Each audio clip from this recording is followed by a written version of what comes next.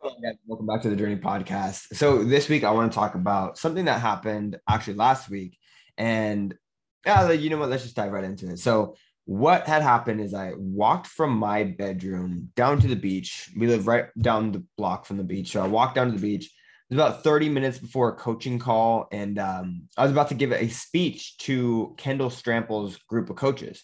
So I was about to give a guest talk to new group of students, and I kind of just wanted to clear my head, so walk down to the beach to do a little bit of meditation and kind of ground myself before I hopped on the call. And while I was on the beach, I was standing there completely by myself, and a total stranger came up to me and said, "Hey, are you Zach Colburn?" I'm like, "Yeah." I figured they probably followed me from Instagram, and that's essentially what had happened. Is he recognized me from Instagram and said, I've been seeing what you're doing with PTBI. I've been seeing the results with your coaches, and I would actually love, to hear more and see if it's a good fit. And from there, we started talking. I asked him about his goals. I asked him about his business. And we determined that, PTBI was actually a good fit, and we signed him right there, right then and there on the spot. Um, and it got me thinking to a quote that I always share with my clients that is, it puts into perspective, like, what you really need to focus on when it comes to growing your business. And the quote says, become the local hero of your grocery store. And what this means is that when you walk into your grocery store or any local neighborhood, right? In this case, if you're a fitness coach, it might be your local gym. Become the local hero of your gym, meaning that when you walk into your gym or you walk into the grocery store, you walk into wherever it is that you go to hang out, everyone should know who you are, right? Everyone should know your name. They should know what you do. You should be famous in your local gym. You should be famous in your local grocery store, right? Imagine going into the gym and everyone knows your name. Everyone says hello. Everyone, recognizes you. That's the level of notoriety that you need to be on in order for you to have a successful business. Now, I find that trainers far too often try to go for the strangers first and foremost. They try to go on a global level without first focusing on their own community and their own neighborhood.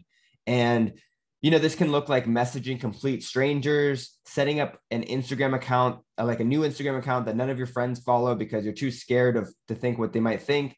Or it could be like, I don't know, trying to create content that goes viral to hit strangers that don't know you. But instead, where you're going to really find the gold mine is by focusing on your local network, by focusing on your local neighborhood and becoming the best damn trainer in your local neighborhood, right? When you become the best trainer at your gym, then everyone at the gym is going to come to you as a referral because you're the best. Then, if you become the best trainer in your neighborhood, then everyone's going to come to you because you're the best. And if you become the best trainer in the city, again, everyone's going to come to you. And by the time you're the best trainer in the city, you're already going to have so much opportunity that you don't even need to think about the rest of the world. Your belly is going to be full, right? So instead of thinking on a global level, how can I reach everybody everywhere at all times? Think, how can I become the best in my